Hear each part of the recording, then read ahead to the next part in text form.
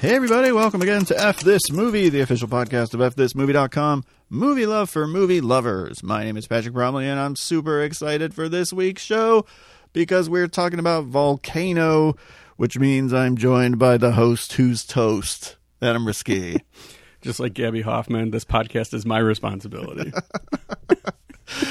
Everybody's been waiting for our Volcano show. Here it is. This is like perfect timing because for a separate F This Movie related thing, I had to watch a block of movies from late 96, early 97, and Dante's Peak was in there. Yes. And this wasn't planned, but like how great that I didn't have to be like, is Volcano better than Dante's Peak? I knew.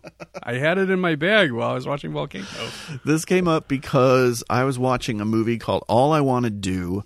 And I texted you that I was upset that Gabby Hoffman and Rachel Lee Cook were fighting in that movie. And you said, Volcano's Gabby Hoffman? And I said, I've never seen it. And then suddenly a podcast was born. There we go. I love when stuff like that happens because we'll have a list, but then we always shoehorn in other ones. Let's do Volcano. Because it's like more exciting. I remember when you were like, what, do you want to do a show in a couple weeks? I was like, yeah, of course.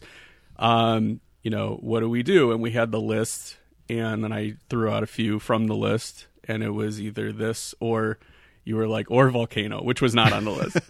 And I wrote to you, Volcano has never had more heat than you being like working your way up to watching Volcano and me waiting for the reaction to Volcano. Yeah.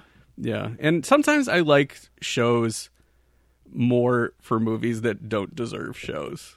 Oh, yeah, for sure. Like, that almost makes it more fun for me every once in a while. That may be the rest of F This Movie, because I feel like we've covered all the movies that need shows. Pretty much, yeah. Everything from here on out is going to be Volcano this, Johnny Mnemonic that. Mm-hmm. Yeah. I also thought this was a 98 movie, so I was like, 25th anniversary, baby? No. Yeah. No. Yeah. We missed it by a year. Yeah. Well, it's okay. Damn it. I still haven't seen Dante's Peak either. I wanted to watch it before this, but I didn't have time. Yeah, it's interesting because for movies with such similar storylines, they really are different in a lot of ways. Okay. So, yeah. I felt like this one had more star power in 97. I felt like this was the Armageddon. Yeah, definitely Dante's Peak is the deep impact. It's more like scientific, like kind of conscious. Right. Jon Favreau gets blown off a mountain. I wish that would make it a little bit better. It doesn't have like a real deep cast. It's like Pierce Brosnan, Linda Hamilton, and then it's like a drop off, and it's like Grant Heslov is maybe like your biggest actor in it. So wow, yeah. I mean, nothing against Linda Hamilton. I love Linda Hamilton, but a 97 Linda Hamilton is already a little bit of a drop off. Yeah.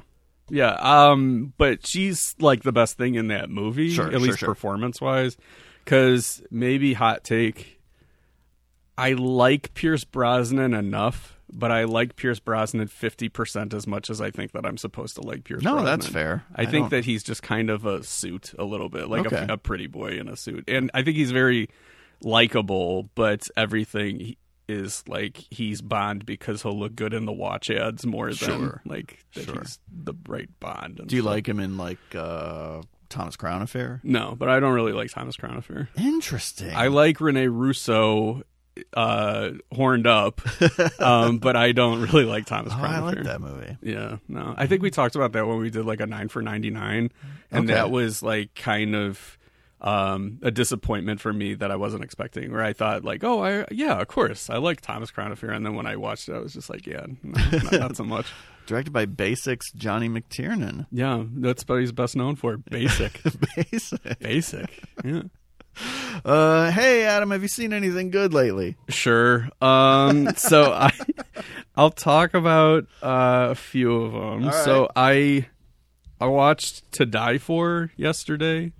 It was my first time watching that in a really long time. I think I saw it on VHS, like when it first came out on rental, and I was probably 13 or so. It's a good age for it. Yeah, it was. So I enjoyed it at the time. Don't get me wrong. But I really liked it this time and was really able to appreciate just how good the Nicole Kidman performance is, especially in relation to, I think, like her other performances later on, I think this might be my favorite performance of hers ever. I could see it's that. just like really good. She just seems, and just reading about it a little bit, it's like a movie that she really kind of went after, and she really wanted to do this, and like Gus Van Sant kind of like was won over by her pitch for how she wanted to do it. But I was also surprised by how much it felt like a Tim Burton movie in certain ways. Like, I was curious if it was like the same production designer or what. It's gotta be just the Danny Elfman score, because it's very Burton-esque. Okay. But that, it's all like oompa, oompa, oompa, oompa. yeah, it was like it's like a lot of that. But I don't know. I think it kind of lends the movie like a sort of kind of comedic sensibility that, like, if this were told straight, which it very easily could have been. Yeah. I think it would have been kind of tough to watch. Right. It would have been like a Larry Clark type.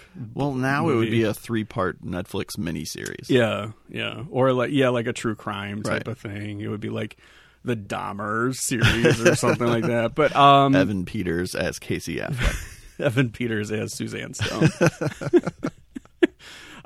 She's a boy. No, it's like Ryan Murphy really needs to branch out with this casting.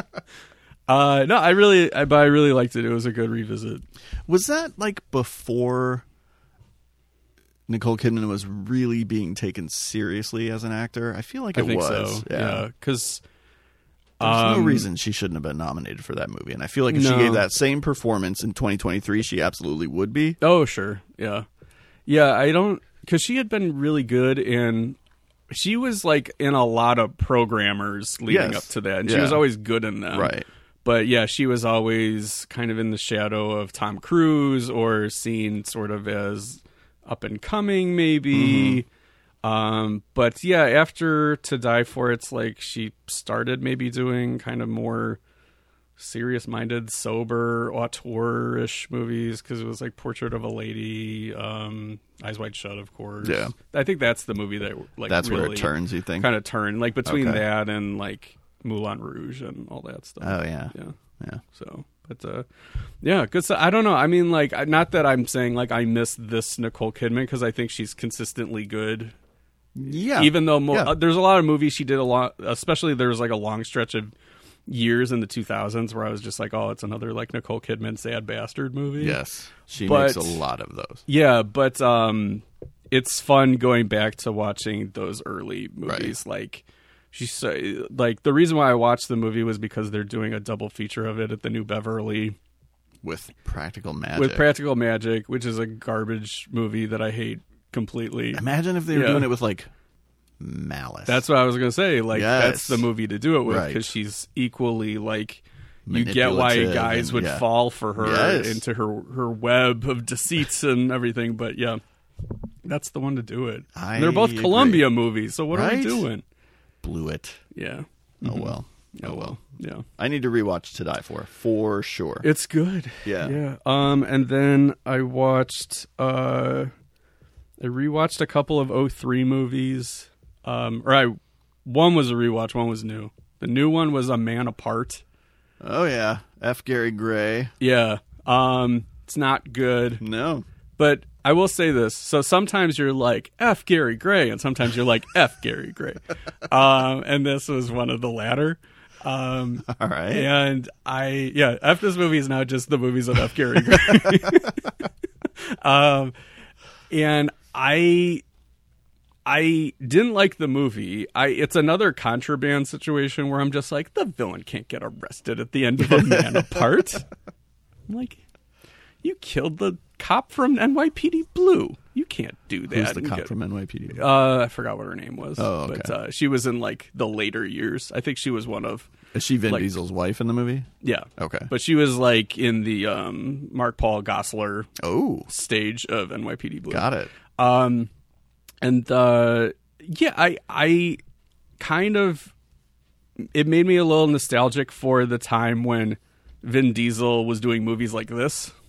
Giving varied performances in different kinds of movies. Exactly. Yes. So like, even though the movie's not successful, right. I appreciate the effort, and I would be like thrilled if he did another Man Apart. Me too. As long as he didn't just play it as Dominic Toretto. Yeah, that's true. And then the one that I watched it was a rewatch, but it was my first time seeing it since 2003, was Anger Management, which I remember being like way more disappointed by in 2003 than I should have been.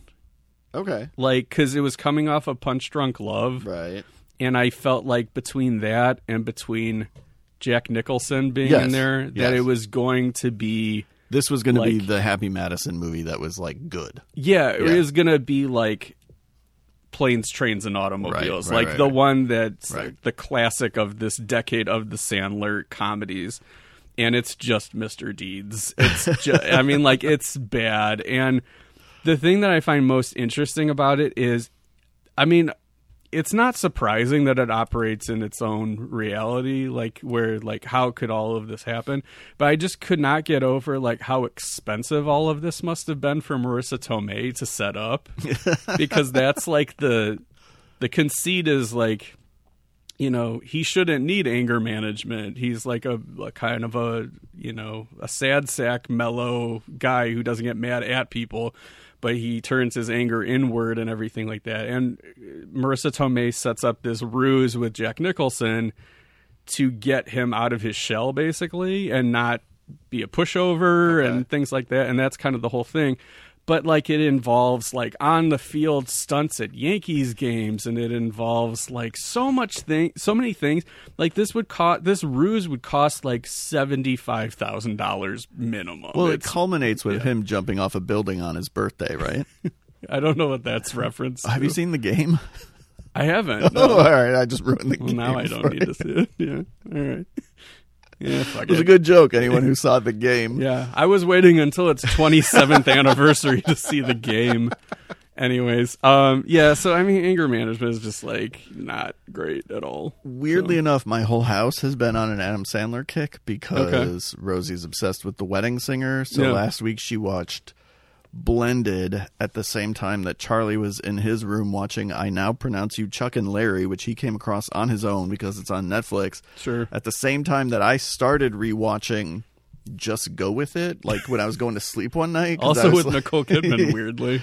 Oh, that's right. Yeah. I didn't even make it to Kidman. Okay. Yeah. I put it on because Brooklyn Decker kind of reminds me of Erica. And I liked that. But I made it 10 minutes and then I went to sleep. But a lot of Sandler going on in this house. So anger management, it's only a matter of time. Good. I'm glad. But I have been fascinated by these 2003 comedies that I'm revisiting because it's like some of them are the exact same movie I remember from 2003, like Old School, where I'm just like, I don't want to like this, but I kind of do. Yeah. Some of them are just like, American Wedding is still garbage. Ugh. Like, anger management is still bad.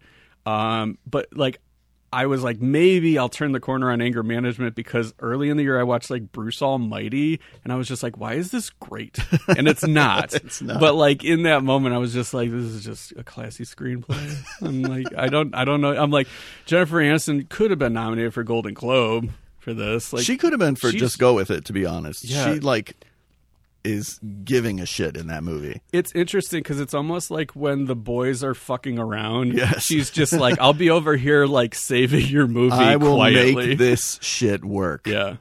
So I miss comedies, by the way. Yeah. Like a lot of comedies came out in 2003. Yeah, that was kind of a topic over the weekend because that Jennifer Lawrence comedy trailer came out and it looked pretty funny. About a 19-year-old who won't fuck Jennifer Lawrence? Yeah.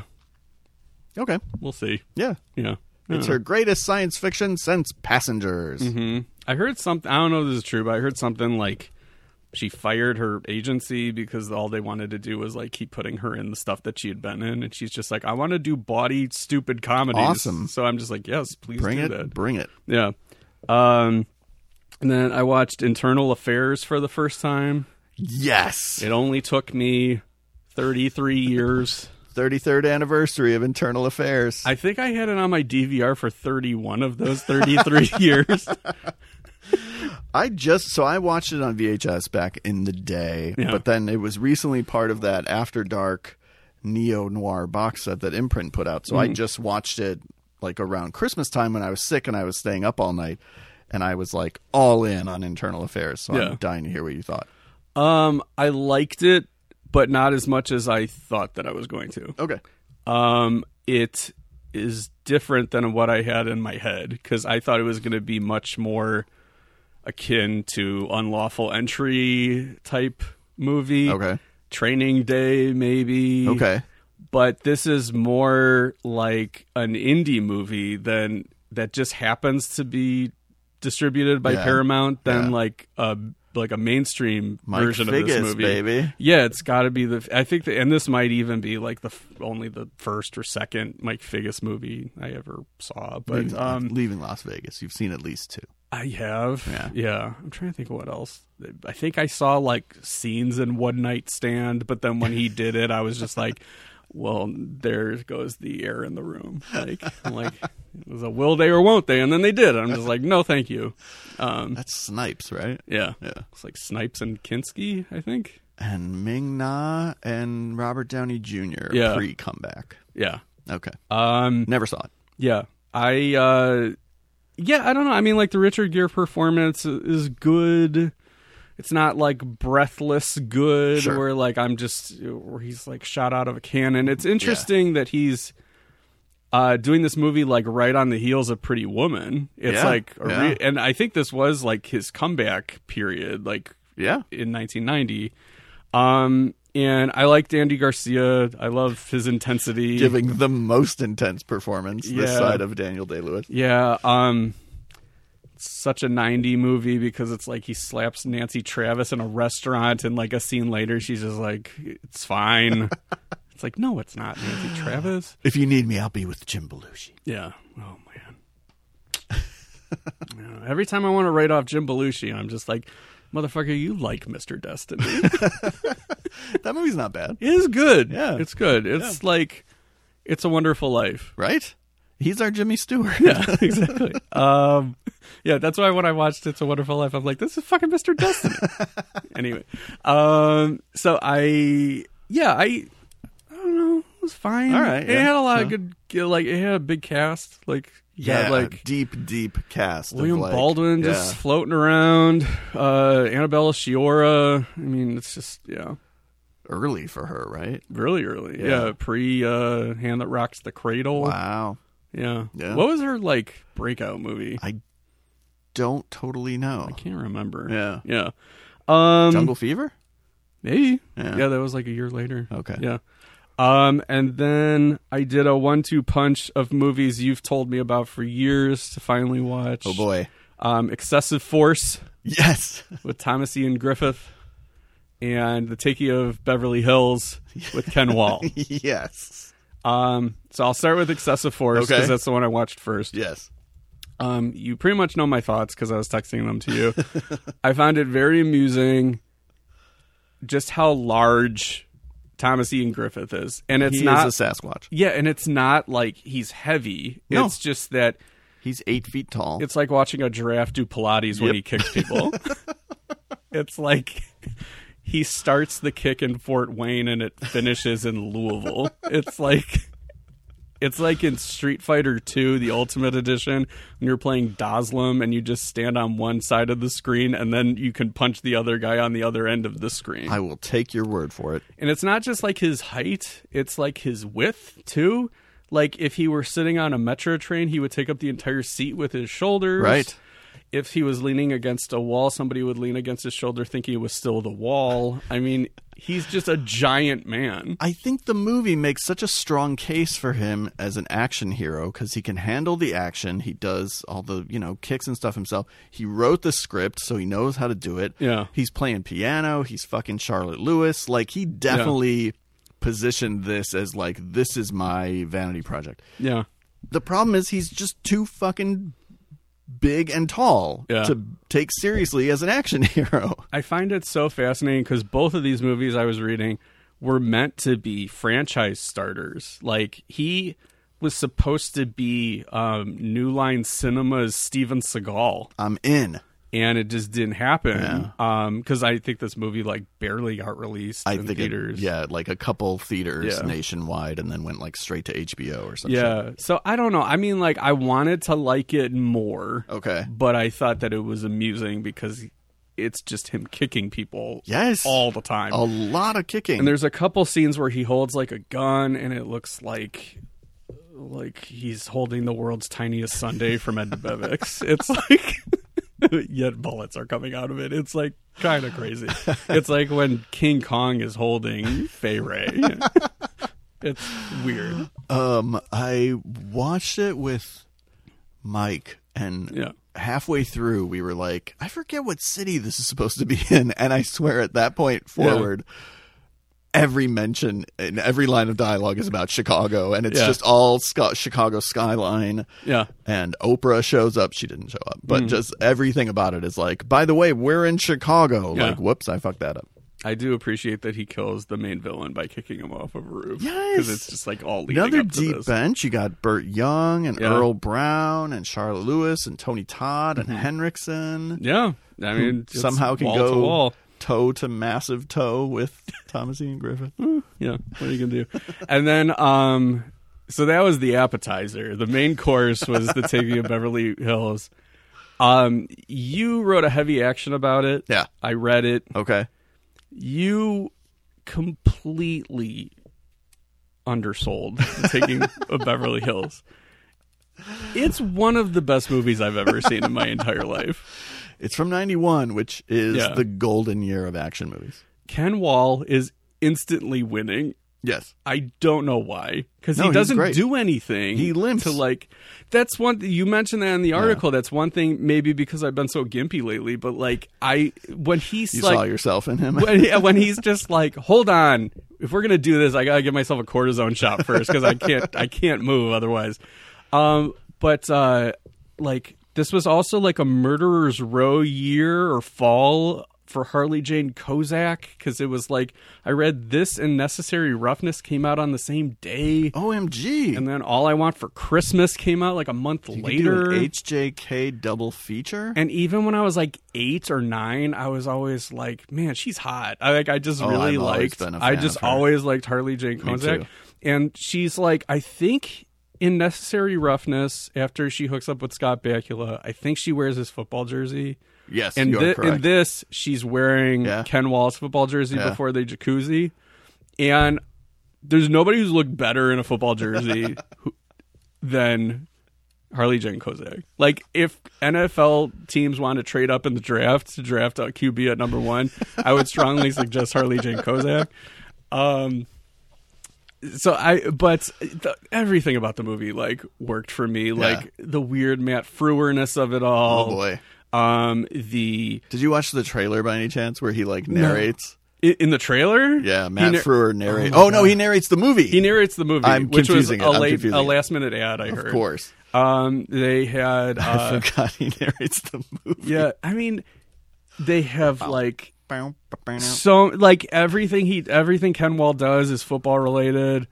Every line is a football pun. He's throwing bombs, their Hail Mary passes. Yes. While Faith No More's epic plays. Faith No More's epic. Janet Jackson's Black Cat. Yeah. I mean, it's everything I want in a movie. It's the reason I bought a region-free Blu-ray player. Yes, nice. Because it was not available domestically on DVD or Blu-ray.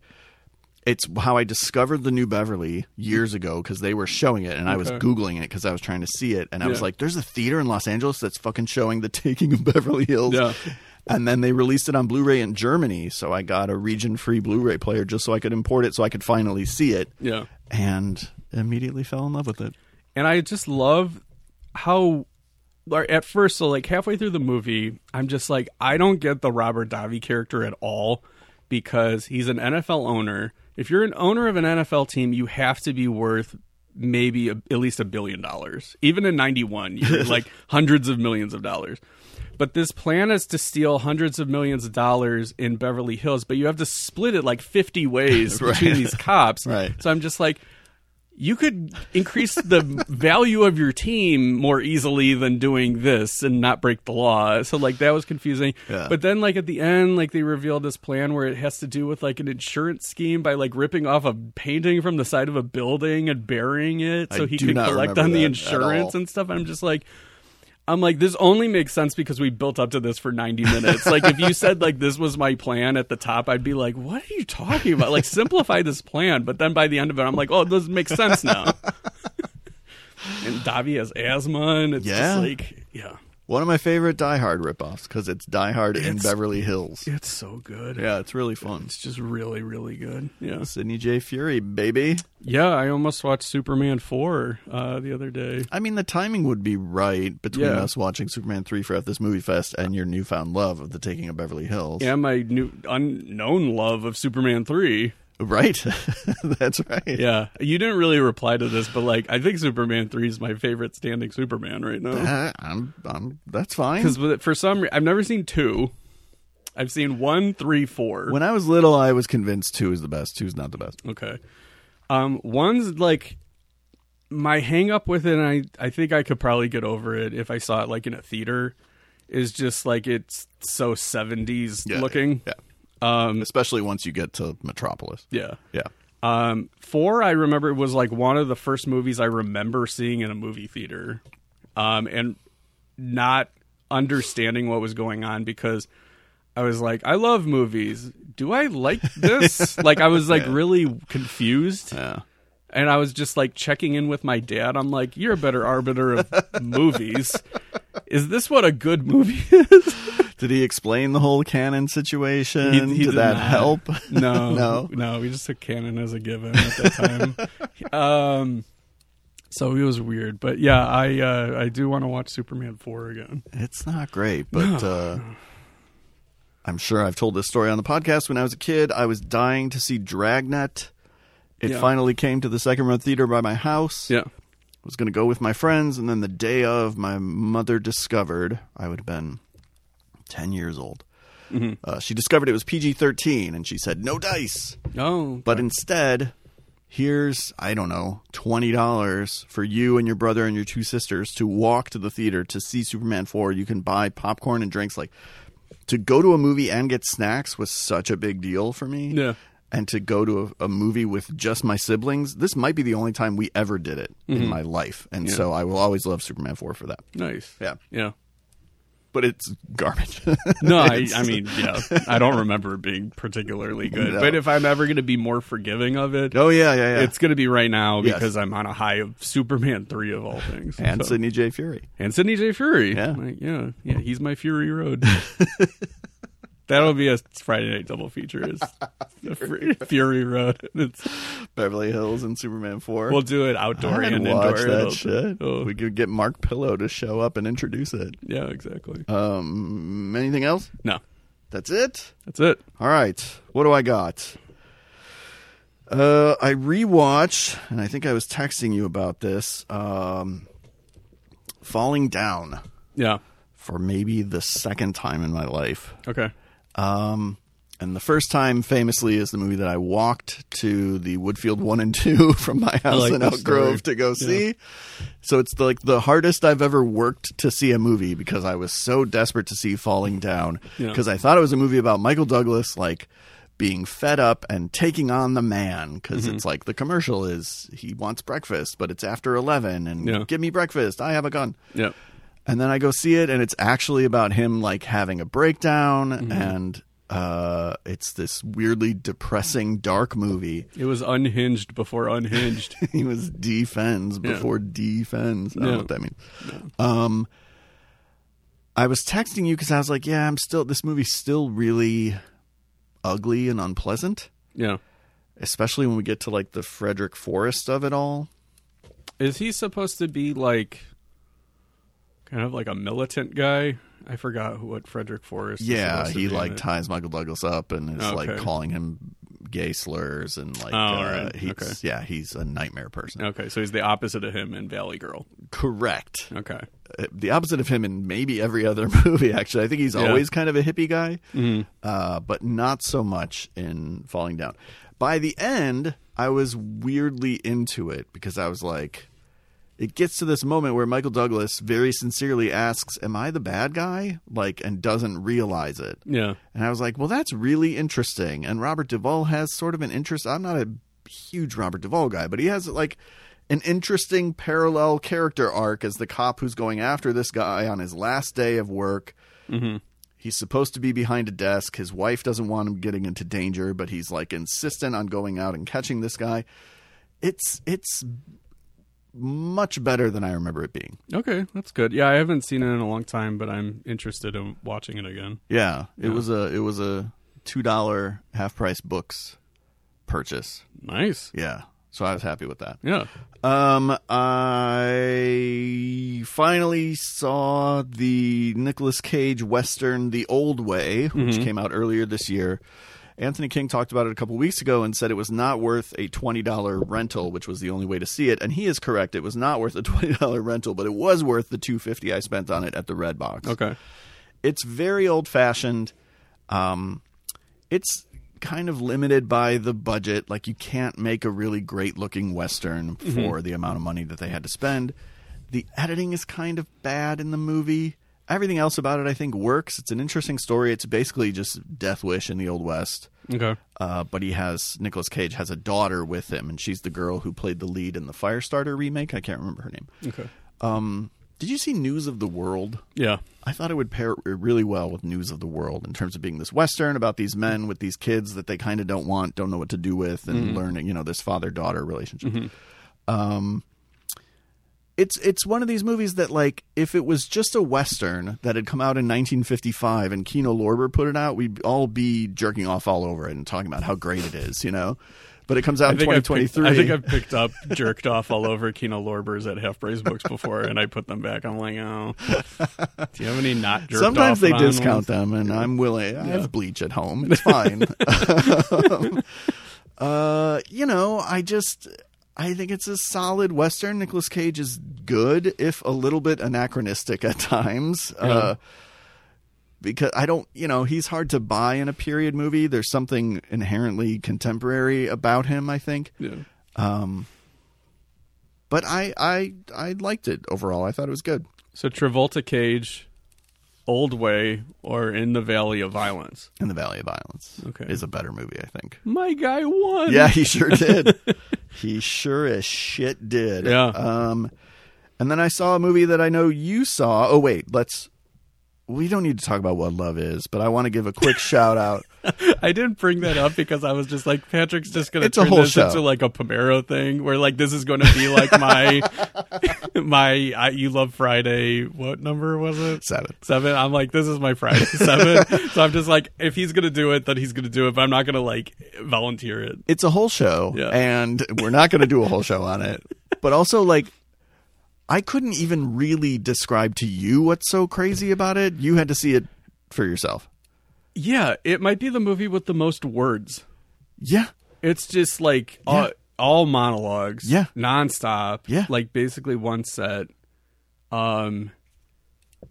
It pulverizes you. Oh my gosh. And it's really shrill and obnoxious. But Yeah. but after that, Tubi auto-played The Groomsmen by Eddie Burns, and I rewatched The Groomsmen, and I was like, this is such a solid movie and such Yeah. a nice, like, weird flip side of the coin to what love is, because there's actually a lot of parallels between the two. Mm-hmm. I need to see it. I haven't seen it.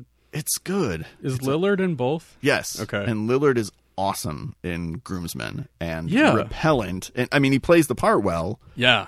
but it's a repellent character that he's asked to play In What Love Is. in What Love Is. Yes. But he's awesome in Groomsmen. He's like got his shit together in such a way. Yeah. Speaking of Lillard. Yeah. Weirdly enough, when I do the 2K stuff for 2004, I might be like the one where I'm just like, ooh, I get to rewatch so-and-so. Yeah. I'm like, I want to rewatch Without a Paddle. Interesting. He's good in that, like really good. I saw it opening night and do not remember it. I remember I was watching this YouTube show I watch sometimes called Reserved seating. Reserves. That's all I watch. my life is really closed loop. Damn it. I watch it all the time, but I forgot what the name of it is. Okay. The thing with two heads. Oh, it's yeah, like yeah, yeah. Sean Clark and the other guy, the makeup guy. Yeah. Yeah. And Chris Nelson. Okay. And they had one of their early episodes was Matthew Lillard is a client of Sean Clark's for convention appearances, so they did an interview with him. And Matthew Lillard was talking about how, like, what a kind of weird pivot or pivotal movie without a paddle was in his career, where he's like, I was in the number one, like a movie that was number one at the box office for like a week or 2 weeks in 2004. And then for 6 years, I could not get a job. And how weird that was, Yeah. where it's like, in his own way, it's like he aged out of Hollywood and didn't get picked up again for something until like The Descendants. Yeah. And that was when he kind of said like that movie kind of saved him in terms of like wanting to act. So Wow. And that he was like almost ready to work for like his father-in-law with like his father-in-law's business and stuff like that. He was going to like give up acting. Holy shit. Yeah. So I don't know. Lillard's great.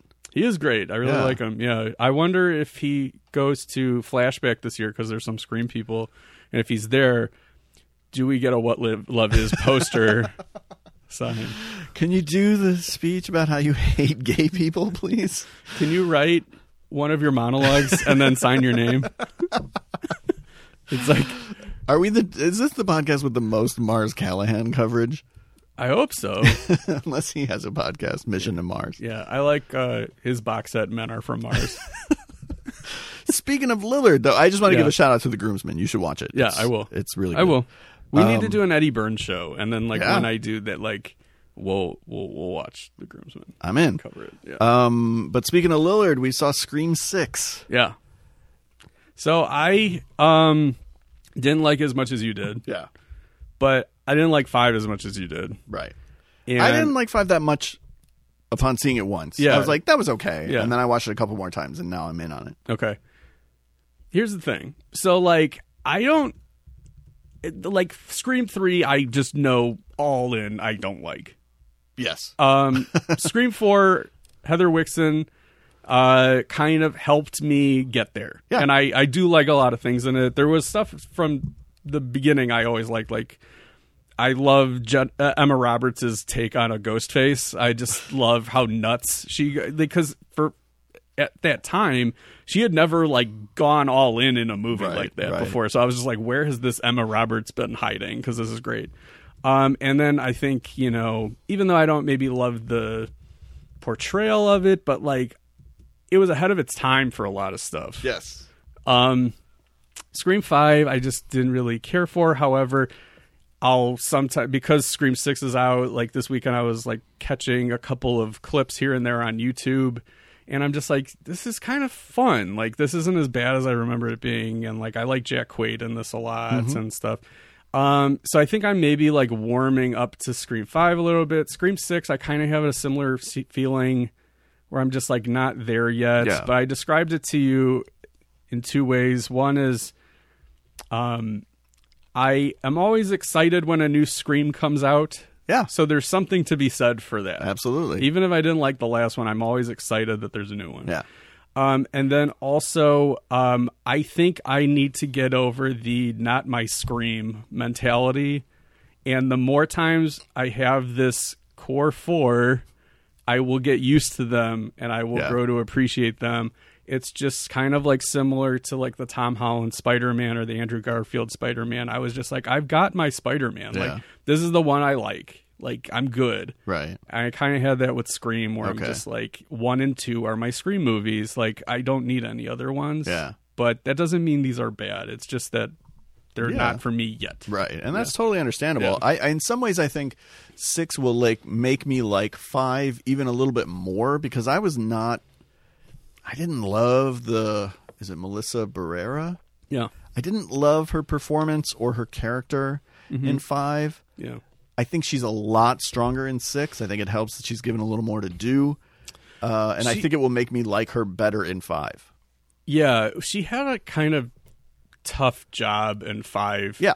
Because she has to like, I remember In 5, she's got the monologue to Jenna Ortega about how she found out that she was Billy Loomis's daughter, and I'm just like, she's not selling this. Yeah. It feels very like not lived in at all. It Right. feels like you're giving a speech. Right. And I think that it's kind of more natural in 6. Yes. So I like that she's kind of, and it's the thing like with television, the more times you play a character, it becomes more you in there too, and it's more seamless. So, And I think it would help, actually, Scream 6, I think, would have been better off. I think I said this in a text to you. yeah.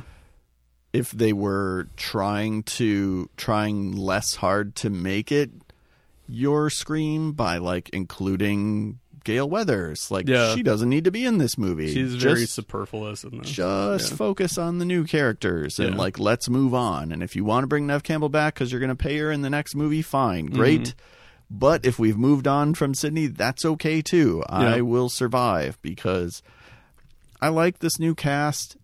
And I think I said to you yesterday, like, I'm just happy as a horror fan that we have, like, a fucking stupid horror franchise that's up to a part 6 again, because in the 80s we had lots of franchises that made it really far, and we kind of don't do that anymore because we are too busy, like, rebooting everything and remaking everything. And I'm happy to. I'm sure there's going to be a Scream 7, and I will be super excited for it. Yeah, me too. I'll be there the first night it opens. I don't think the New York stuff works super well. Well, they didn't even film it there. Right. I mean, you could tell when the credits came up, I was like, so they showed Jason Takes Manhattan at one point on a TV. Yeah. And you laugh because you think that didn't take place in New York. Mm-hmm. And then you're watching the credits and you're like, well, this was clearly shot in Canada. Yeah. All these names are French. The bodega scene is good. It's in the trailers. The subway scene is good. Subway scene is good. It's in the trailers. Yeah. Like the best New York stuff is in the trailers. Yeah. Yeah. I'm not. Except for the fight on the top of the Statue of Liberty. That was good. Yeah, that was good. Yeah. And then it started moving like Ghostbusters 2. Yeah. I'm like, Magneto was there. Yeah. It was a whole thing. Yeah, I did the DiCaprio snap point. Yeah, I kind of also wish that they didn't have a Randy type in this. Sure. Because I think that they're good enough on their own without needing that. Because it's just all I'm doing is just like rolling my eyes, checking my non-existent watch, like while she goes into the rules and stuff. I'm just like, enough already. And this is not a spoiler. Yeah. There's an ending scene that goes on for far too long that like calls back a bunch of stuff that we've already put together ourselves. I can't be more specific without spoiling anything, but I was very frustrated that they're afraid we won't get all the ties back to the rules and all that stuff, so they have characters articulate it, and I'm like, no, I got it all. You don't have to spell it out. I'm good. Yeah, I mean, like, I don't think that the audience would be as forgiving of this as I am, maybe, but like, you don't need to you're not the meta series anymore. Right. Like, that was its own thing, but like, if you just say, okay, we're slashers and Ghostface is the common thread, and like, this is the group of heroes and everything like that, I'm great with that. Like, that's better for you. Then you don't have to live in the shadow of like, because then it's just turning into like, the Friedberg and Seltzer. Like, what do we spoof this time? Like, what are we? It's like, let's have Kim Kardashian get kicked in the balls. Yeah, it's just like last year was requels. This year's we're in IP franchise. It's just like, it was a year ago. We don't. Things didn't change that much since then. We don't need to like comment on horror anymore. Right. So, Right. Anyway, 44 minutes into the show, let's talk about Volcano. Well, that sounds right. This is good because now we only have to do a tight 16 on Volcano. Exactly. So as we started with the Johnny Mnemonic Show and Teenage Mutant Ninja Turtles 2 show, these are the pull quotes from the newspaper ad for Volcano. Sweet. So you can say if you agree or do not agree with them. All right. Richard Corliss, Time Magazine. Okay, wow, a fan. You'll have a hell-lava time. He needs to fuck off into the sun for that. Didn't he pass away? Maybe. So I hope he's in hell. Now we know he's in the sun. Paul W.S. Anderson. Paul Wonder. Oh, Paul Wonder. I wish that was my name. Paul Wonder. WBAI radio. All right. Has the same. So you go Time Magazine, WBAI radio. A little bit of a drop off, but okay. Explosively entertaining, an eye-popping thriller. I mean, do people really write this shit? They sure did. What does it even mean? I get that the one extra was definitely eye-popping. Yeah. But we'll just cover that now because I would say we'll get to that, but will we? I don't know. There's a couple things worth noting in this movie. One is when the second eruption happens. Yeah. They cut to the office where Don Cheadle and Tommy Lee Jones is like command center. Yeah, thank you. And there's a group of extras watching what's going on monitors. Most of the extras have reactions that make sense.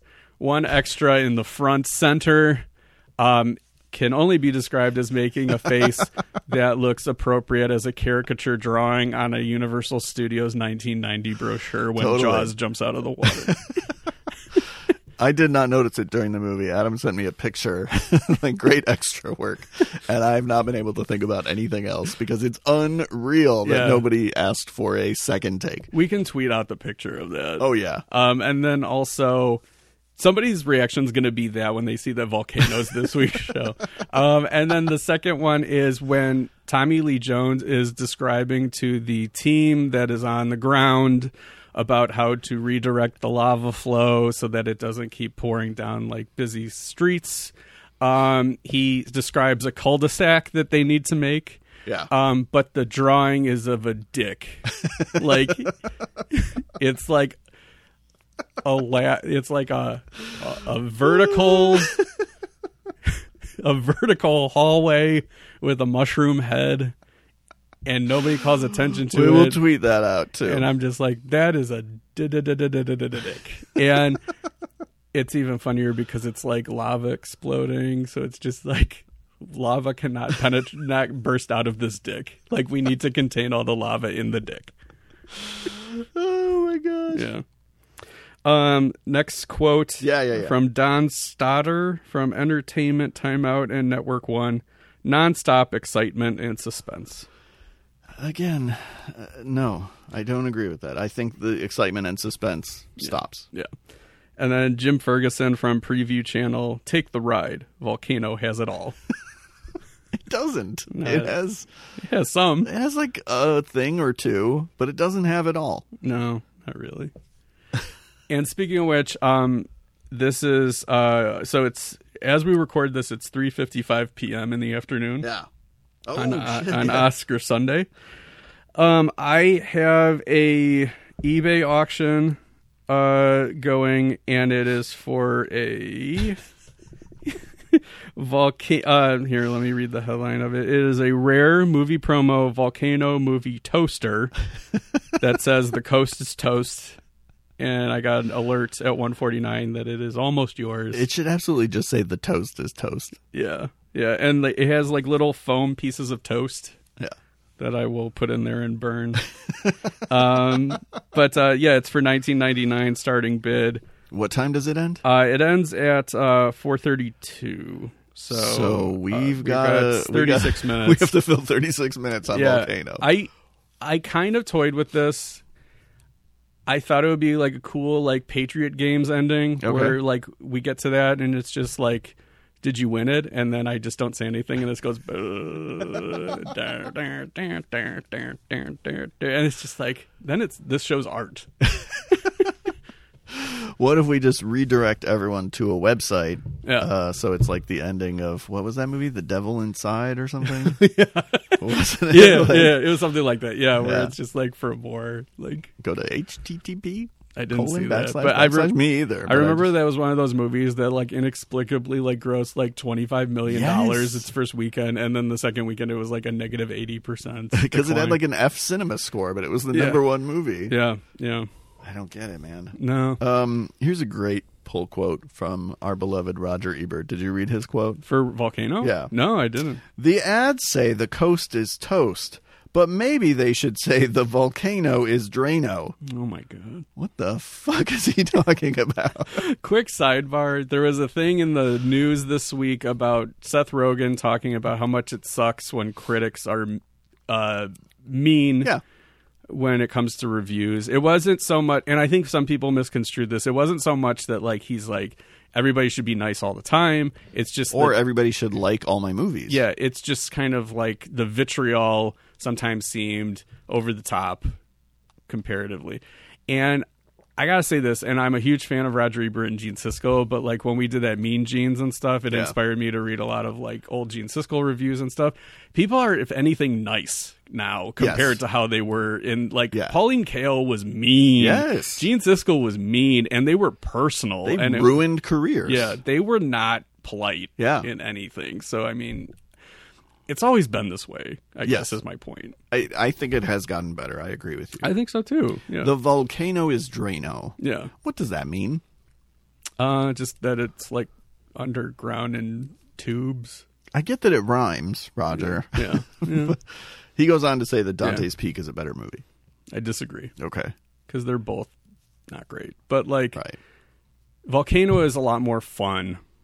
It's definitely the Armageddon to Dante's Peak's Deep Impact. Okay. Dante's Peak cares more about like lost lives and like the damage to the environment. 100 people die in Volcano. Yeah, that's amazing. That's like if all of Los Angeles is swarmed with lava, and you only lost 100 people. You guys did an amazing job. More people die in Taking of Beverly Hills, and they just barricade a block or two.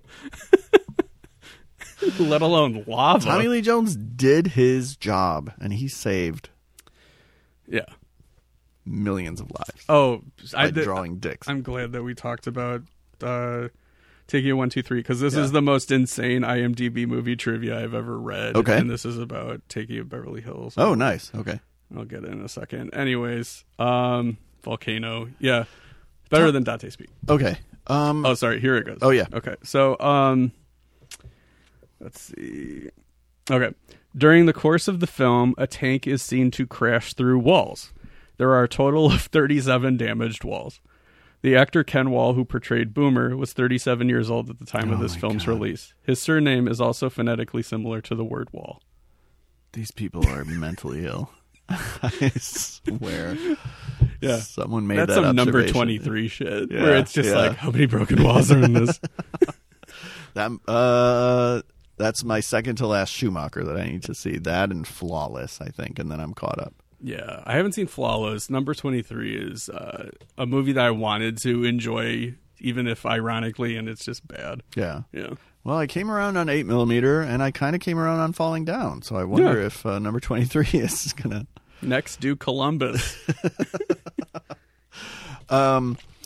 Volcano, I was so on board with it for the first half because I just was like, these are actors that I like seeing pop up, even though I'm not like a huge Tommy Lee Jones guy, and we need to come back to him. Okay. Because he kind of has a shitty career. Like, I think he needs to be a supporting role or a character actor, because when he goes into movie star mode, I think his movies kind of suck. Interesting. I don't know. I didn't look at his IMDb to test this theory. Okay. But I think he's great used certain ways.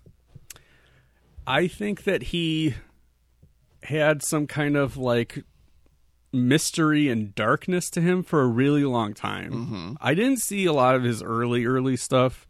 I saw Rolling Thunder, but I didn't see like, I think he's in Coal Miner's Daughter and like a few other early movies. The Park Is Mine, classic. I have not seen that. It's actually pretty cool. But like when he's in The Package and he's like this shadowy government assassin type, super mysterious, super creepy, Under Siege, similar thing. But again, these are like character parts. Yeah. This isn't like, hey, Tommy Lee Jones is a movie star. The Fugitive is kind of like the movie star supporting part. And that's where I think we convinced ourselves, that like, hey, Tommy Lee Jones should lead movies. And I don't know if he should. I'm a fan of his. I think more than you are. I am in the right role. And he's fine in Volcano. He's not what's wrong with Volcano. Yeah. I mean, he does The one thing that I like that's the difference, one difference between Dante's Peak and Volcano, and this goes to the lead performance. Pierce Brosnan is more like a scientist in a 1950s movie. Okay. One thing that I like about Volcano is that it's like the city workers angle to the whole thing. Sure. Like there is Anne Heche is a scientist, but I think this is much more about city planning, like city planning, dick drawing, the public transit people, the fire department, the police department. Yeah. Racism, we'll get to that. Oh boy. Billy Ray wrote this. Billy Racism. It's all over. As soon as I saw Billy Ray was a writer on this, I was like, that explains all the weird 90s LA racism. Yeah, and yet he had like a crazy good run for like 5 years in the early 2000s. He's a really good writer. Yeah. Shattered Glass and Breach are great. Breach is so good. I still have never seen Shattered Glass. That's an 03 I'm going to do a 2K replay on, and it's like, the best Hayden Christensen performance he's ever given. It's amazing. Breach was one of those movies that I went to see very reluctantly, like kicking and screaming, because it was out. We wanted to go see something, and then I was like, holy shit, that movie was so good. Mike Chris Cooper blew me away. No. Noah Baumbach kicking and screaming. That's my kicking and screaming. God damn it. Remind me to tell you my Mike Ditka story. All right, I'll tell you right now. People want to hear it. I worked for a technology company right out of college, and we were, in the Chicago suburbs. So you could hire Mike Ditka to come in and do public speaking appearances. So like my company did that, and I was in the events department. So like my job for the day was to help out Mike Ditka, get him what he needed. I was the photographer. So like they gave me a camera and I just took pictures of everybody hanging out with Mike Ditka. He's awesome. Like Mike Ditka is, he's so funny because he's just so no nonsense about everything. Okay. So like we were in a room, and the first part of it before he went out to like meet the salespeople and stuff is he had to sign a bunch of memorabilia. So we're in this conference room that's tied to the CEO of the company's office, and I'm in there with him, and I'm just like getting him water and just making sure he's okay. And the CEO of the company like was late that day, so he comes in. And Mike Ditka goes, "You the boss man?" And then this guy, Paul, he's just like, "Yeah, that's me. I'm the guy who runs this place." He goes, "Boss man always come in late?" And I was just like, yes. And then, and I didn't even dislike Paul. Like, Paul was a nice guy. He said something really creepy to me once, but like other than that, it was fine. What did he say? We did this thing where like it was like a, like almost like a work intramurals thing. It was like an athletic competition, and there was like a relay race. Like Mr. Mom? Yeah, like Mr. Mom. Okay. And I did the relay race like really, really fast. And then he was just like, "You must work out a lot, huh?" And I was just like, "What's going on?" So anyways, and then I was taking pictures of Ditka the whole time. And this guy, Harry, who is the vice president, he made a joke when I was taking a picture with him and Ditka, and he goes, "Now, Adam, don't screw this up." And then Ditka stopped posing and just goes, "Why the hell would you say that to him? He's been doing great all day." Nice. And I was just like, fuck. Thanks for having my back. Yeah. 85 Mike Bears Ditka coach Mike Ditka had my back. And then he was supposed to be there. Paul had your front. Yeah. Oh, God. And then Mike Ditka, and then there was a volcano. And then Mike Ditka was supposed to be there to like talk to the sales team. It was like a rah like coach, like let's have a good end of quarter. Okay. So then Harry's telling him, he's just like, "Mr. Ditka, this is what we want you to say, like get everybody kind of motivated." And then he just goes, "You can't motivate people. People got to motivate themselves." And then like you could see the color like go out of everybody's faces, and I'm just like, this is great. And then like he gets in front of him, and then he was supposed to like give a speech, right? And instead he just goes, "Who has questions about the Bears?" Did people have questions about the Bears? It was like 45 minutes straight of questions about the Bears. Yeah, nice. It was great. And he was like holding out his ring for people to see it and stuff. Yeah, that's pretty awesome. It was cool. Yeah. So Volcano. So you didn't want to see Breach. You were kicking. Didn't and want to see screaming. Breach. It ended up being great. Chris Cooper's really good in it. Ryan Phillippe's really great. Yeah. Billy Ray adds some racist commentary. The movie isn't racist. I mean, the movie is trying to comment on racism. It has a 5-year-olds understand. It's like worse than Crash in terms of 100%. like, And it doesn't need to be here. So No. I'm so on the fence. Am I giving it credit for trying to say more? I don't know. Or am I slapping its hand for slapping daring its to? hand? Okay. Because it's like, okay, so there's one character who is black, and then there's one character who's white. The person who's black is a civilian. The person who's white is a cop. They get into an altercation at the beginning of the movie, pre-Volcano, establishing that the cop is racist. Later in the movie, like, the civilian wants to help out, and the cop decides to handcuff him. And then later, when they need somebody to help with the barricade, they uncuff him, and the nicer partner cop is just like, what are you doing? Like, let this guy go. He didn't do anything wrong. And, like, then they kind of, the racist cop and the civilian kind of look at each other like this understanding, like, we're okay now.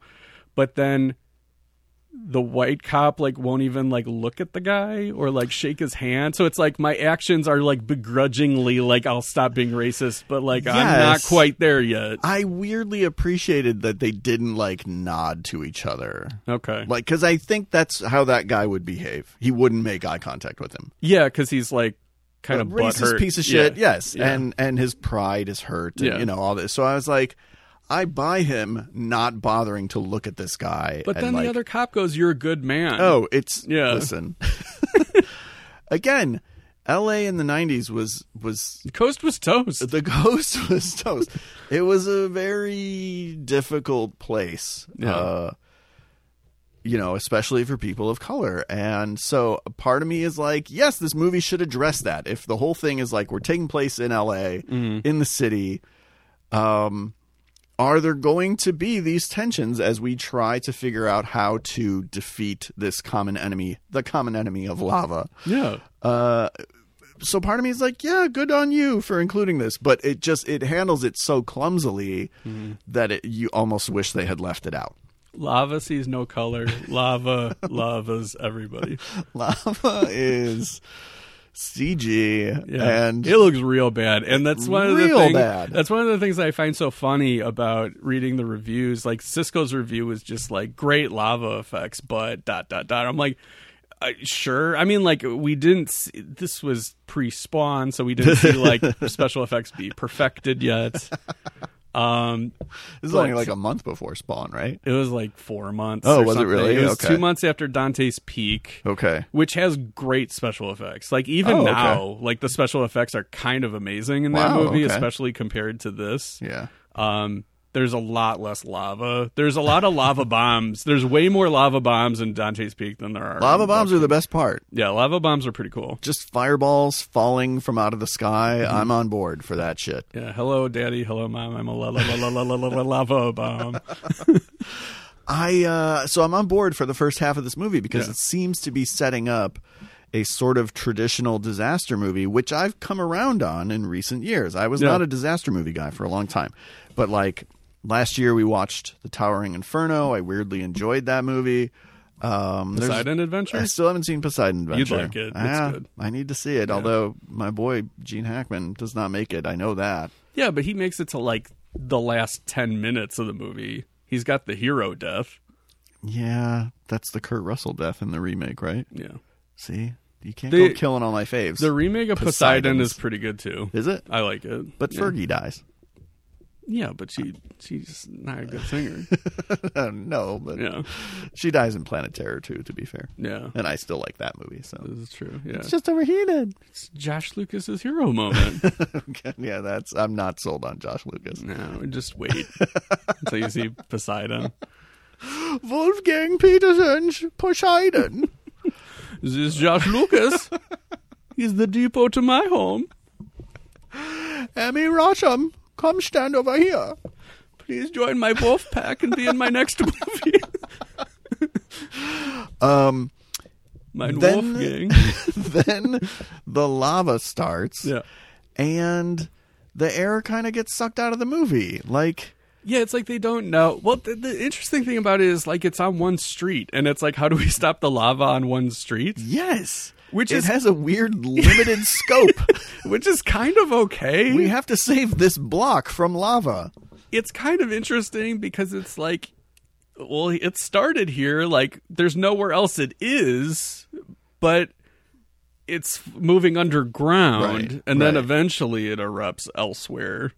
Thus, the camera or the extra work. It doesn't totally understand. JB has laid out the rules of disaster movies. He did a series of columns a couple of years ago on disaster movies, and he lays out all the rules of disaster movies. And one of the rules is you have to set up a bunch of characters, Yeah, and then you have to kill off a bunch of those characters. yeah. And this movie kills off like 2 people. And one of them is spectacular, don't get me wrong. One of them falls into a crevasse and is killed by steam. That's the scientist with Anne Heche. Yeah, and then there's a weird line later where there's all the lava bombs and stuff, Yes. and Anne Heche is just like, she would have loved this. And I'm just like... It is a weird It's very line. strange. And it's weird because the people in the disaster movies who usually die are the people who have it coming. Right. Like a John Corbett. Why is Corbett in this movie? He's introduced in the first 10 minutes. Yeah. He pops back up in the last 5. He is lava fodder. He's like Lava Cook in this movie. Like, lava, in the span of one day, lava takes away, like, his dream building and his wife. It's like... He's only lava cook if he loves it. I haven't seen somebody get cucked like this since that one dude in Holiday Affair by Robert Mitchum, where he's just this is going to happen. You can either sit here and watch or leave, but this is going to happen. But Corbett is like weirdly cast as a bad guy in this, but not like there's no payoff to it. No. It's funny kind of because he goes on the phone once and then in person once, like where they're in this triage area, this kind of makeshift hospital that they have outside, and his wife is a surgeon, and he's just like, or an emergency room tech or whatever, and then he's just like, there's other people who can do this, like, come home. And then she's just like, he's like, it's either them or me, and she's just like, it's them, and he's like, fine, I don't even want to be here anyway. Is it cool if I sit and watch? Yeah, he's like, I don't even want to be here anyway. Oh God, lava. Make her do her job. I said this to you in a text, but he's got big Mars Callahan energy movie in this movie. He's the hottest thing in I this said movie after in this lava. movie twice. Sure. I'm a big Corbett guy. I know you are. No one's like him. That's true. Best voice in the biz. He's got Big Fat Greek Wedding 3 coming, right? Yeah. Are you excited for that? Yeah. Yeah. Yeah. I'll miss Michael Constantine. He was the dad? He was the dad. Okay, he passed away. Yeah. Okay. But I still haven't seen part 2. It's fine. Yeah. I like it. It's like Free Willy 2. Which I also haven't seen. It's like, I like it because I like Free Willy so much. It's like the same thing with right. Big Fat Greek Wedding. Right. Yeah, I'm kind of convinced like he could easily have been, shitty guy in Volcano, remade his life, lost his marriage, ended up in Chicago, became a teacher, grew Tarzan hair, married Nira Vardalos, and entered into the Greek family. So Yeah. I think Volcano is a sort of prequel. Okay. I know him best from Sex and the City. I know him from that, and then Yeah. I never was watching Northern Exposure, but he was on 105 episodes as Right. like the DJ of the radio station or something. Which, like, when he was on Sex and the City, I was like, that's the guy who I know to have been on Northern Exposure, even Yeah. though I've never seen an episode of that show, but I know that that's what he's famous from. Yeah.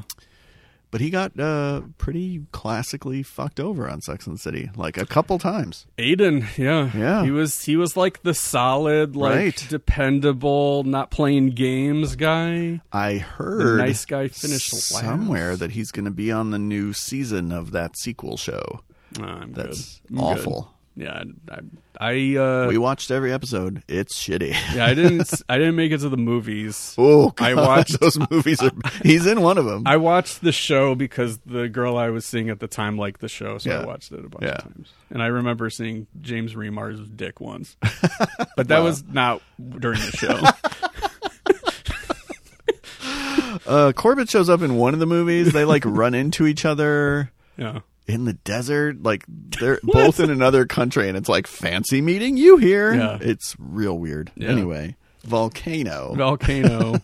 John Carroll Lynch dying in the lava. It's a good is death. what this movie needs more of because it's fucking hilarious. Yeah, him he doesn't throwing need to. the guy forward. The funny thing is, he could have thrown. He dies the guy like I would have died. Yeah. Just like I'm gonna jump, and he makes it 2 feet and falls in lava. Also, lava like can rise. Lava can't climb. It's not like Cocaine Bear. So if he stayed in the car, Right. he had a lot of time.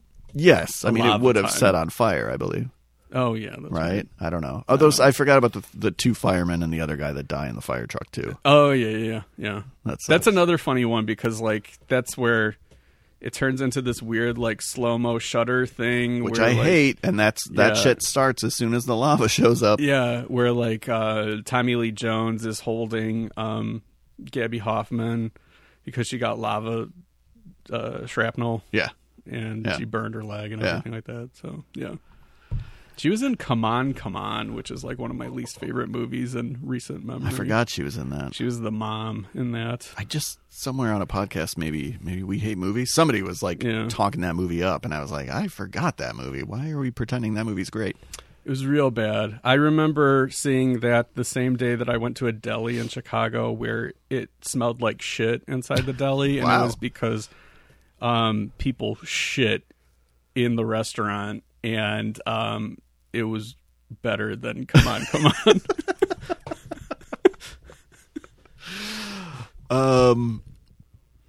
Yeah, the first half of this movie, I was really missing like movies that knew how to be movies and like set things up and looked like it's got that great 90s photography and like there's all this shit it does right, and I'm texting you and I'm like, I'm loving this. Yeah. And then the second half, it kind of all goes to shit. It's still like entertaining because there's lots of lava and fire and shit. It's silly. Yeah. And I like that it gets to the goods real fast because like Dante's Peak takes a full hour of like science like warnings. No, and, thank you. Like small time government people being like, "Man, I don't want to do this. We're not evacuating anything." And it's just This like, movie needs more of that though.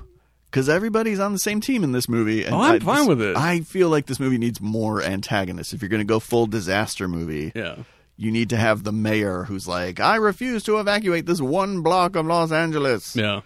Arrest that black man. And then he needs to get hit with a lava bomb, Like, that's how you play these games. But instead, this movie kills off, like, a few good people, and that's it. Yeah.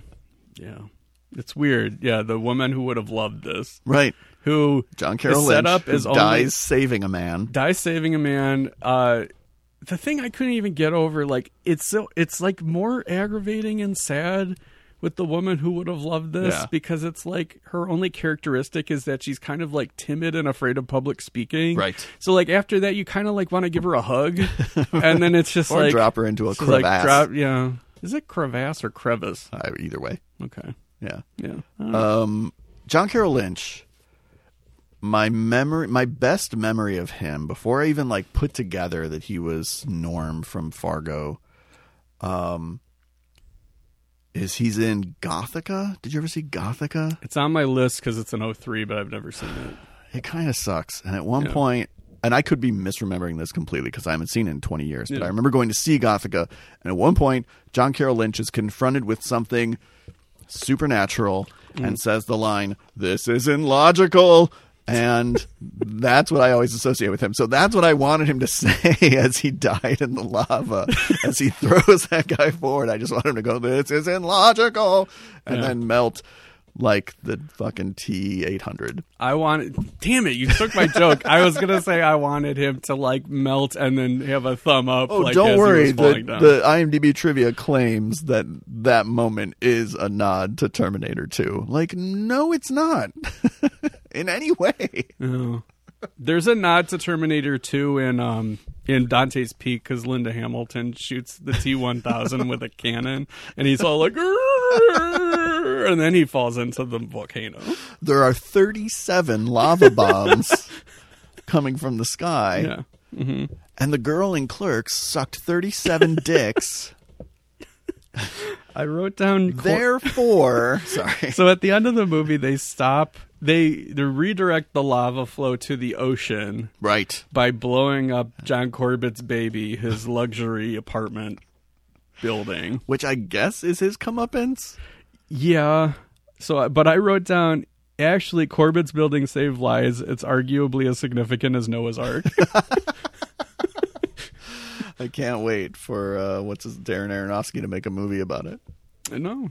Did you ever see Noah? I sure did. I saw it in IMAX. I saw it opening weekend, and I was like... I didn't dislike it. No, I don't either. Yeah. It's interesting. Yeah. I don't love it. Like, I don't think I love any Darren Aronofsky movie. Yeah. But I liked it better than The fucking Whale, I'll tell you that. I haven't seen The Whale. Oh, God. Another person who weirdly dies and is kind of heroic is Michael Rispoli. He dies? He dies in the explosion of the Corbett building.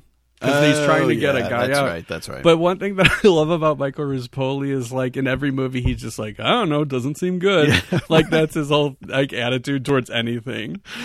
Again, like with John Carroll Lynch, I always assume that Michael Rispoli is wearing Sandra Bullock's shoes in any movie I see him in, because in While You Were Sleeping, he's like trying on her shoes secretly. Oh, yeah, okay. And so I just always assume whatever character he's playing, he's wearing Sandra Bullock's shoes. I always picture him as like just having a folding chair on every set, and then like they call him in and he pulls off his warm-up pants and checks into the game, because I feel like he's in every movie. Yeah.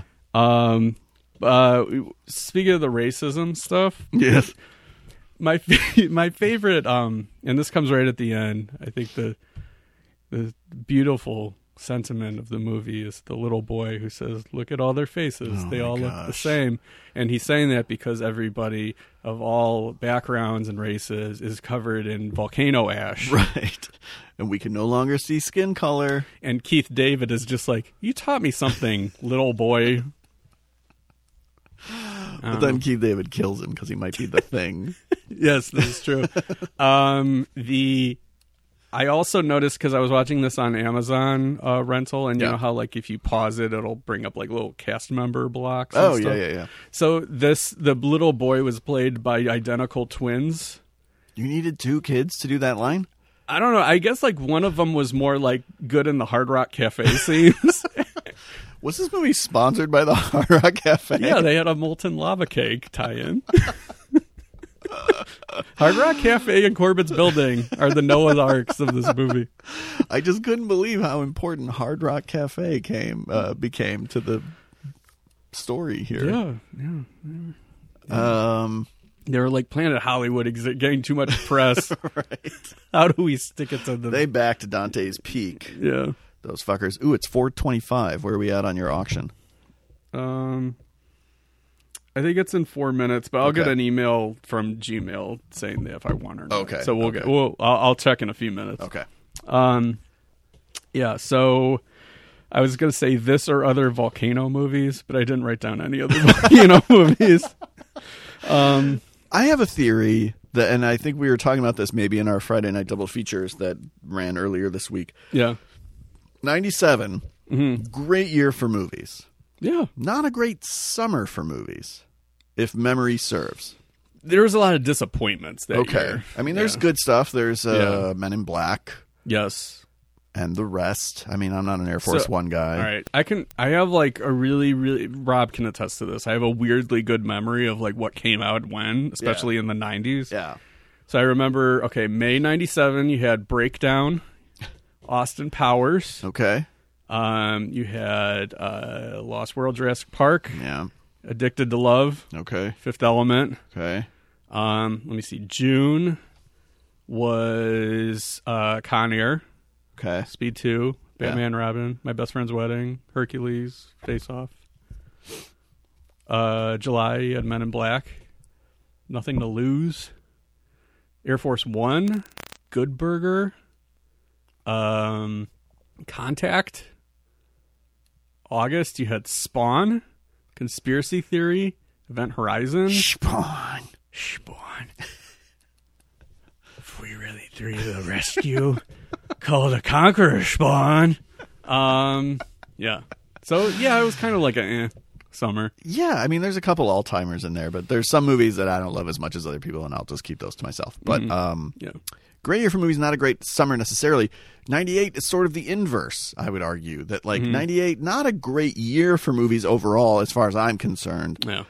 but a really great summer. Yeah, they had a lot of really good ones, like Yeah. Private Ryan and Something About Mary and This Truman Show. This was the summer. This is personal bias speaking, of course. This was the summer that Erica and I started going to movies together. So even like Godzilla, which is dog shit, I have some fondness for because we saw it together. I get it. Yeah. Yeah. So we should probably talk about like the actors in this. Sure. We hasn't really covered much of that yet. Just a little bit of Tommy Lee Jones and me talking some shit. Yeah, I don't know. I always like Tommy Lee Jones because I feel like he's like maybe not a lead, but he's as solid of a number 2 as you can have in a movie. Sure. And I think like Men in Black maybe doesn't count because it's like a it's like 1 and 1A in that. Right. But like, yeah, I mean, Fugitive, The Client, Under Siege, JFK. I mean, like he's about as good as a number 2. I heard I think Tarantino said in the Cinema Speculation book that like Duvall is like the best number 2 you could have, and he's number 2, all right. Yeah. He's fine. Robert Duvall's a famous American actor. Yeah. I mentioned it when we were talking about a Civil Action. I've grown to appreciate Duvall because nobody is more amused by a Robert Duvall performance than Robert Duvall. And it's kind of cute to see the old man. I'm just thinking of like Tommy Lee Jones, like Blown Away, where he's like giving a really bad performance, or like his Two-Face, where he's giving a really bad performance, or like Man of the House, like I haven't seen Man of the House. I haven't either, Yeah. but like that's a Tommy Lee Jones vehicle. He's a good director though, because I like both of the movies he directed. Three Burials. Oh, okay, I remember and that. The Homesman. I don't like either of those. For real? No. Oh, do you hate westerns? Is that what it is? I hate dry westerns. There's everything about Tommy Lee Jones is dry. Okay, No. His wit, his skin, his As Michael craggy Constantine face. from My Big Fat Greek Wedding would say, he's so dry, like toast. He's toast directing with no marmalade. You want marmalade? No marmalade for me. Speaking of toast, Yeah. Oh, the coast is toast. And how about your toast? 2 minutes. 2 minutes. Oh my gosh, this is so suspenseful. One thing I do like about Volcano is Yeah. there's volcano backdrafts. Like Sure. the volcano has Yeah. a hit list. Yeah. And it'll like suck back in. Right. And then blow out. Right. That I'm a fan of. Oh, we were talking about the actors. Oh, yeah. Anne Heche, who has come up on this podcast a lot lately because she passed away recently. And since she passed away, I'm like, I didn't realize I was such a big Anne Heche guy, but it turns out I am. Yeah. She's really good in this movie. And never like more adorable, I don't think. Yeah, she looks like she's having a really good time. Yeah. She's like not trying to steal the movie, but steals the movie. Yes. Yeah, I like her. She's good. Speaking, because you like Anne Heche, I do. what are Star some of What Love Is. What are yeah? Unfortunately, not her, but what they have her do.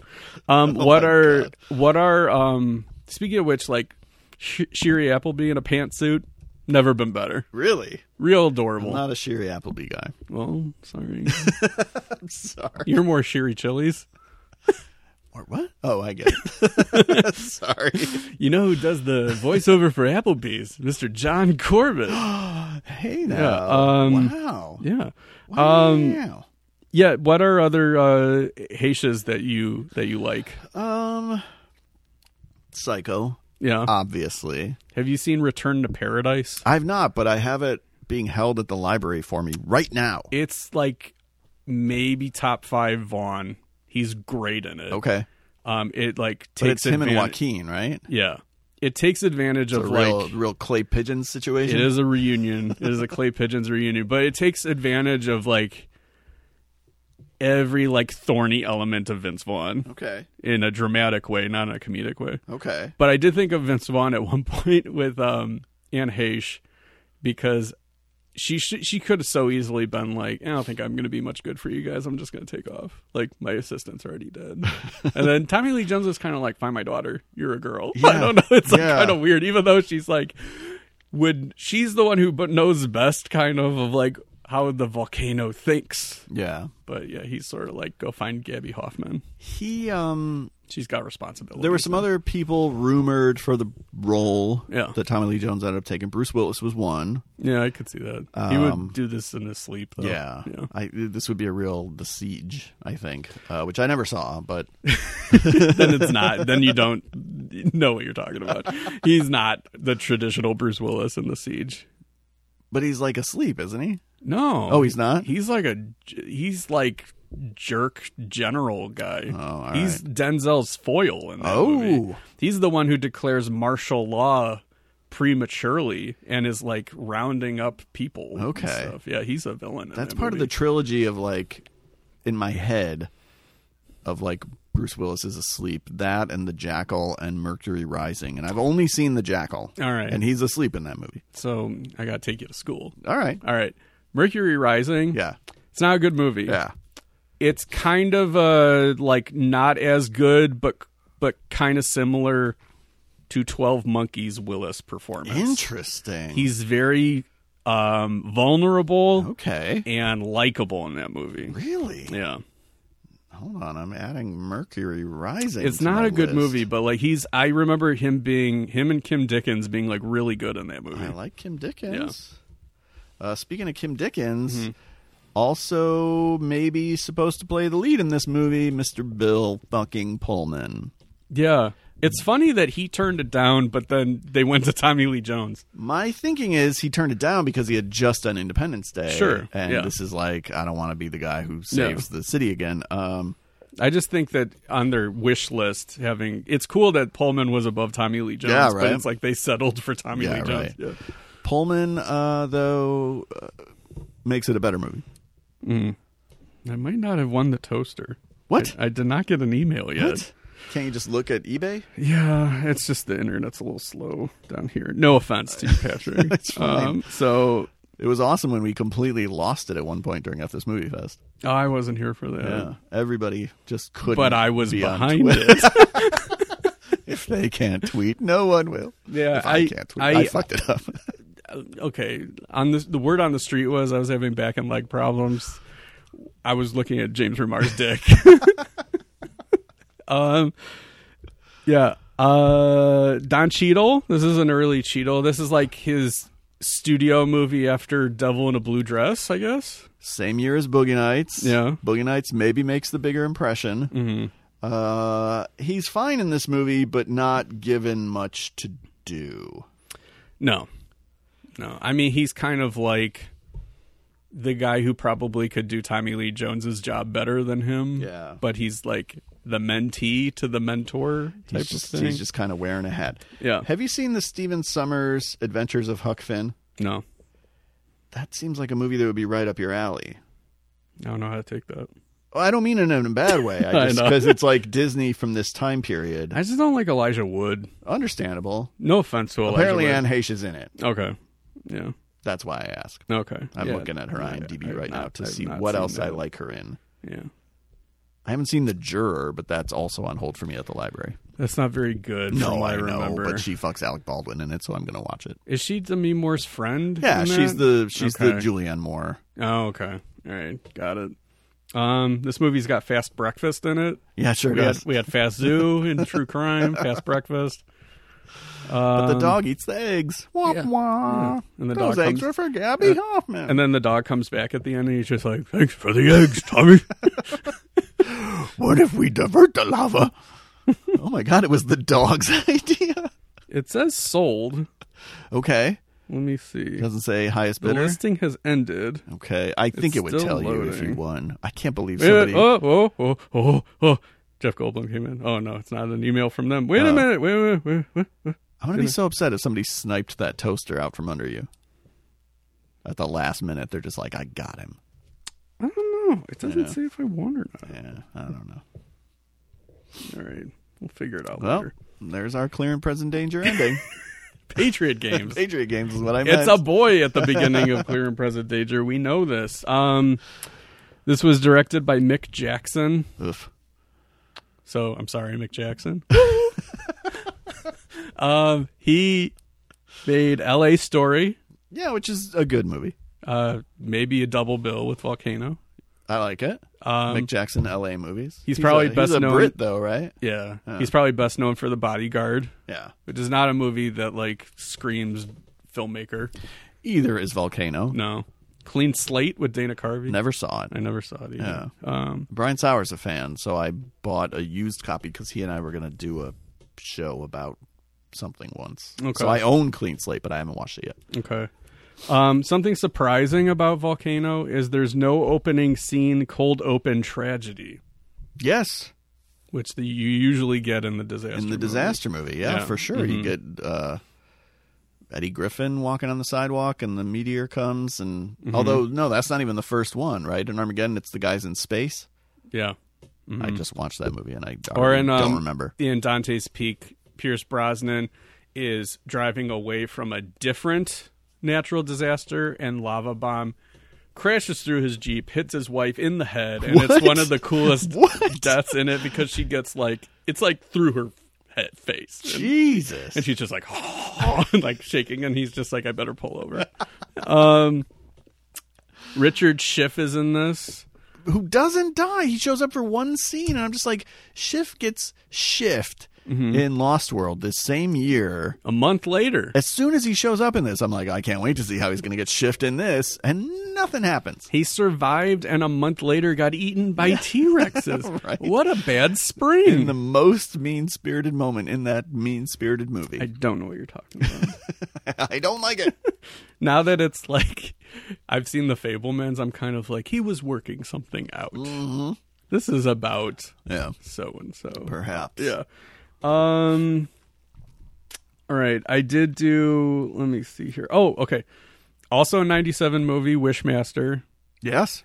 Has, I think, a much more realistic portrayal of flying glass injuries than Volcano does. Okay. Because people like buildings are crashing, glass is shooting out everywhere, and they're like, ugh. Right. Get off me, glass. Right. And in Wishmaster, a wine glass breaks and people's faces come off. This felt like one of those movies that would be miserable to shoot. Why? Just even the volcano isn't really there. No, I know. The lava, but even the volcanic ash is snowing down on them the whole movie. Yeah. It's made of newspaper particles, I think. Yeah. And that part seems like it would be unpleasant. I can see that. Having to be just covered in ash and soot for however many weeks it took to shoot Volcano. Yeah. Yeah. It also underperformed domestically, which I didn't know. I thought this movie was a hit, and it ultimately kind of was, but it wasn't here. It came out at a weird time, too. It came out the last weekend of April, and this was one of the first times I thought this where was a summer movie. No, it's one of the first times where a summer movie came out the last weekend of April. Okay. And it got outgrossed by Anaconda, which came out 2 weeks prior. Yikes. Yeah. Anaconda, not great. I kind of like it. Yeah. A lot of people do. Yeah. I'm just not a fan. I've seen Anacondas, and I know I know what could have happened. That's the one where they hunt for the blood orchid. Yeah. Yeah, not good. No, it's not. Let's see. I wrote, we already covered this, but I like this sentence. Does this movie need more assholes? It does. Yeah. 100%. We talked about Keith David. Talked about cul-de-sac dick drawing. Volcano, baby! All right, better or worse? Oh, here we go. Than these 1997 20th Century Fox movies. Wow. How many movies did they put out? Now they put About out 10. no movies, About but 10. Okay. There's a few I'm going to save for better or worse than these 90s disaster Oh movies. my gosh. Okay, better or worse? This is Fox movies, All right. 97. All right. Better or worse than Turbo, a Power Rangers movie? It is worse. What? You like Turbo, a Power Rangers I mean movie? better. I was about to write down Turbo, a Power Rangers movie on my list. I apologize. Okay. I did that backwards in my head. This is the one with the Ewoks, right? Okay. Volcano or Inventing the Abbots? Inventing the Abbots is better. Volcano or Speed 2 Cruise Control? Volcano is better. Out to Sea? Never saw it. Volcano or Picture Perfect? Oh, gosh. I haven't seen it since opening day. Okay. When I doubled it with Spawn? Did they come out the same day? Yeah, I think so. Okay, then I doubled those. Look at her, Spawn. Picture Perfect, probably better, just, again, because Jennifer Aniston insisting on making Jay more likable. Yeah.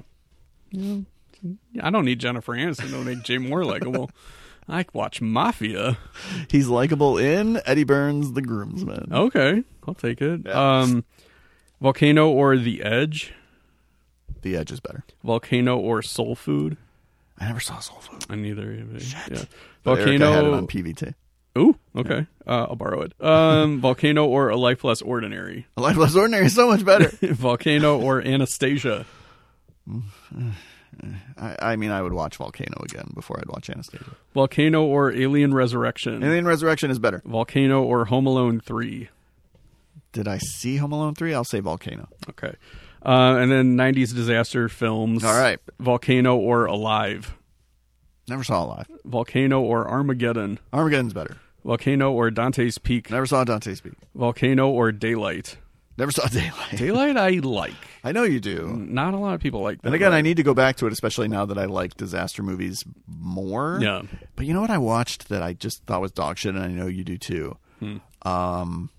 Skyscraper. Oh, it's horrible. Yeah. Yeah. Like worse than San Andreas. Yeah. Which- Yeah. Oh, totally. I didn't really like San Andreas, and I thought Skyscraper would be better because, like, I'm like, he has a metal leg. Nev Campbell. It's Die Hard. Yeah. It's almost unwatchable. Skyscraper is like the clearest example of movie made for China, not for us. Yes. For us being U.S. Right. Skyscraper also is worse than Rampage. I did not like Rampage, but I think you're right. Okay. All right. Volcano or Deep Impact? Never saw Deep Impact. Volcano or Hard Rain? Hard Rain's better. Volcano or Independence Day? Independence Day is better. They had Deep Blue Sea on here.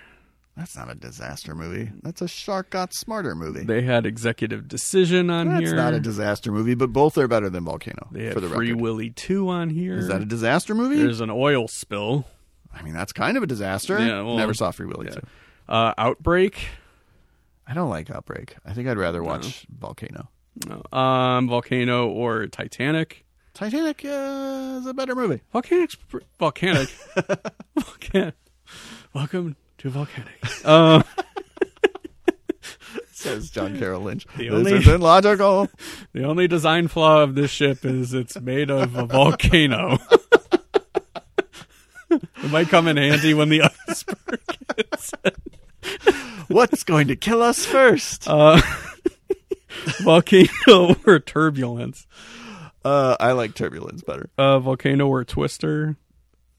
I don't like Twister, but it's better than Volcano. The last time I watched Twister, I liked it a lot more than I... Maybe I'm due for like, a rewatch. I loved Twister opening night.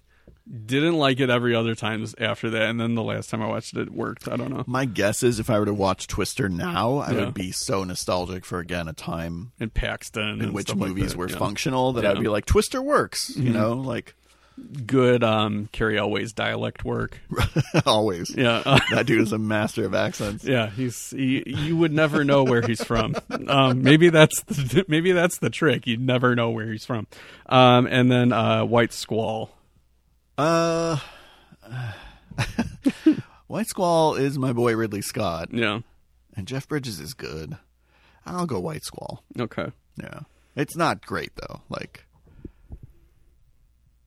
I haven't seen it. Volcano has the Anne Heche edge over a lot of these movies. Like I'm like, I'll watch Anne Heche in Volcano instead of a bunch of boys in White Squall. Yeah. Scott Wolf, you know, like I don't need to see Scott Wolf on a screen. I hear. Maybe ever. So I got some news. What's up? The results are in. Okay.